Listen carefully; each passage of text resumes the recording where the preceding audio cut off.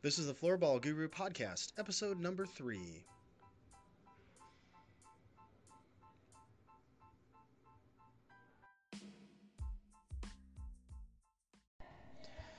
Welcome back to the Floorball Guru Podcast, episode number 3.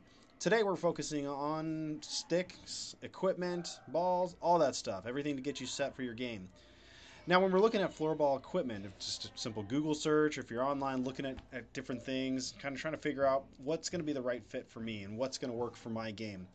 There's a lot of differences out there, and there's a number of different companies that are working to develop equipment, and it can be a little daunting trying to figure out exactly what's going to be the best fit for your style of play. Now, for most people that are starting out, just about any stick is more or less going to work, but a lot of it they're choosing based on the price. Your price for a beginner stick is going to range anywhere from, say, $20 to $50. And your performance in that stick is going to vary depending on what brand you use, but more or less a true introductory stick is going to have a flex rating of about 32. Sometimes you'll actually see that like built into the name, so it'll be whatever company ... 32. Sometimes that'll help allude to the actual flex of the stick. Now, when we think about the flex of the stick, that's actually curvature of the stick as you're putting force on it, and its ability to flex. Now, the higher the number, the softer the flex, or the easier it is to flex. The lower the number, the more difficult or more tension that it is built on the stick. It creates a lot more force needed to get the right flex, to actually use the performance of the stick as you're shooting, passing, so on and so forth. So as you're looking through, it's tough to figure out exactly what you want. The best way to start is stopping and looking at the actual size. Now, most of them are built around centimeters. We're using euros, so centimeters is going to be the best way to kind of figure out exactly what stick you're going to be needing. So you're going to use anywhere from a 75 for some of the younger kids all the way up to 100, 101. Now, in floorball, the IFF, the International Floorball Federation, does allow you to use a longer stick, but you do, in competition, actually have to apply for the ability to use that. So some of our taller players that are 6'2", 6'4", and whatnot are going to be allowed to use some of that stuff. But usually we're going to fall anywhere between 85 and 100 centimeter stick. It's going to fit for most people on a broader spectrum. I'm about 6 feet, and I usually use anywhere from a 96 to 101 centimeter stick. Sometimes it's just about preference. Sometimes I prefer to use a longer stick with a different flex on it, but I end up kind of playing around with a lot of different equipment to try to find out what works for me. So I'm lucky in the fact that I get to go and review equipment and figure out, what's working not only for myself, but also trying to help those that are out there looking for different equipment and maybe don't have access to run down to a local sporting goods store and try them out. Most of the people have to order online, and that can be a little challenging. So I work to try to help give people the best information they can to try to find equipment that's going to suit their needs. So again, we're coming back to the floorball stick in general. So usually, sizing wise, we're looking for around the belly, and again, it can range. Like I said, I use a 96 to 101 centimeter stick, depending on what I have in my bag, or maybe what I'm looking to do that day, or whatever. So different manufacturers that are out there all have different preferences on what they're doing. But at the beginner level, pretty much everything that I've seen out there is pretty much similar and will work for most people starting out, because at the beginning you're not going to know why the flex is different or how the flex is going to improve or change your game. Maybe your preferred style of play is dribbling and making quick passes versus hard shots and things like that. So when you want to look at the equipment that you're buying, you're not just looking at the stick as a whole. You're trying to pair the right shaft and its flex with the right blade.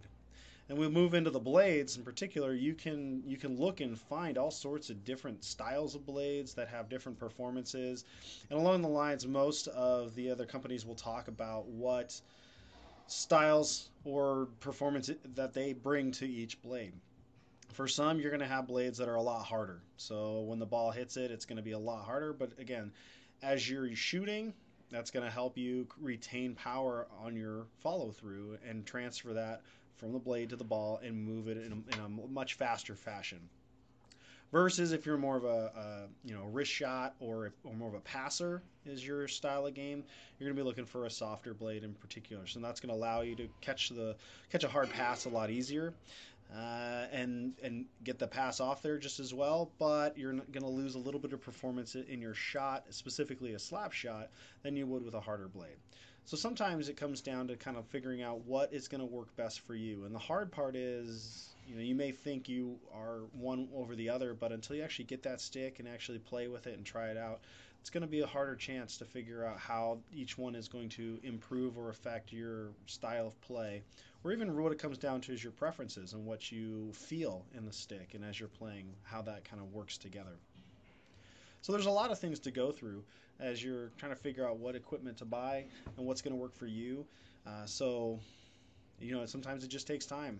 It would be wonderful if everybody could go down to a local sporting goods store and try it out. And some of you may be luckier than others to have those opportunities. But for the most part, most people don't have that. So it's really sometimes trying to figure out who is using what. Or if you're playing in a league or playing in a tournament, ask what other people are using. See if you can try out their stick really quick, or just kind of figure it out. Sometimes it's just figuring out what works best. Finding maybe it's the brand that you prefer, or the blade, or the shaft, or kind of whatever. So there's a lot of different things out there that you can work on. As we move into like the ball, for instance, there's a number of different styles of ball, and the ball is going to vary. Sometimes your basic ball is basically a smooth on the outside, and it works for most people, especially at the beginner levels and the youth levels, where it will do the job, and you'd be surprised that as you evolve into the type of ball, the performance that the ball actually has really makes a difference in the long term. And when you're actually playing, there are better balls that are just better constructed, that will last longer, have actually a better performance. And some of that performance could be how dense they are, and do they cave as that energy is being transferred from the stick and the blade into the ball. How much does that ball actually retain its shape? But also when you're looking at things like bounce, and how much bounce does it have.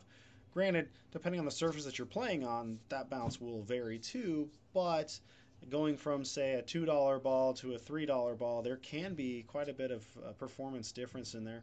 And some of it just could be a preference of I like one over the other, or you just maybe it's not really a big deal and you just want to play with a ball, and any ball works. So there's a lot of different things out there that you can do. The key is doing whatever you can to try to get your hands on equipment, to try it out, to go through and try to look at reviews and what people are saying. I try to do a monthly review of different equipment that I find, and just try to give people different options and ideas of what's out there. You can spend the gamut. You can go from a $20 stick, you can find a stick for $200. Sometimes it's just a preference. You may prefer a $50 over a $200 stick. Again, until you get your hands on there and you actually play with it, you may or may never know what the differences are, and you may not like the $200 stick, and so there may be no reason to do that. So before you go out and just jump on buying a stick, do what you can, look at the research, inquire, try to do what you can to find out what different features you're looking for. If you're looking for more flex, less flex, if you're looking for a certain blade, or any of that stuff. Do some research, try to figure out what you can, and in the end, I think you'll be happy with the choices that you're making and trying to find the right stick that works for you.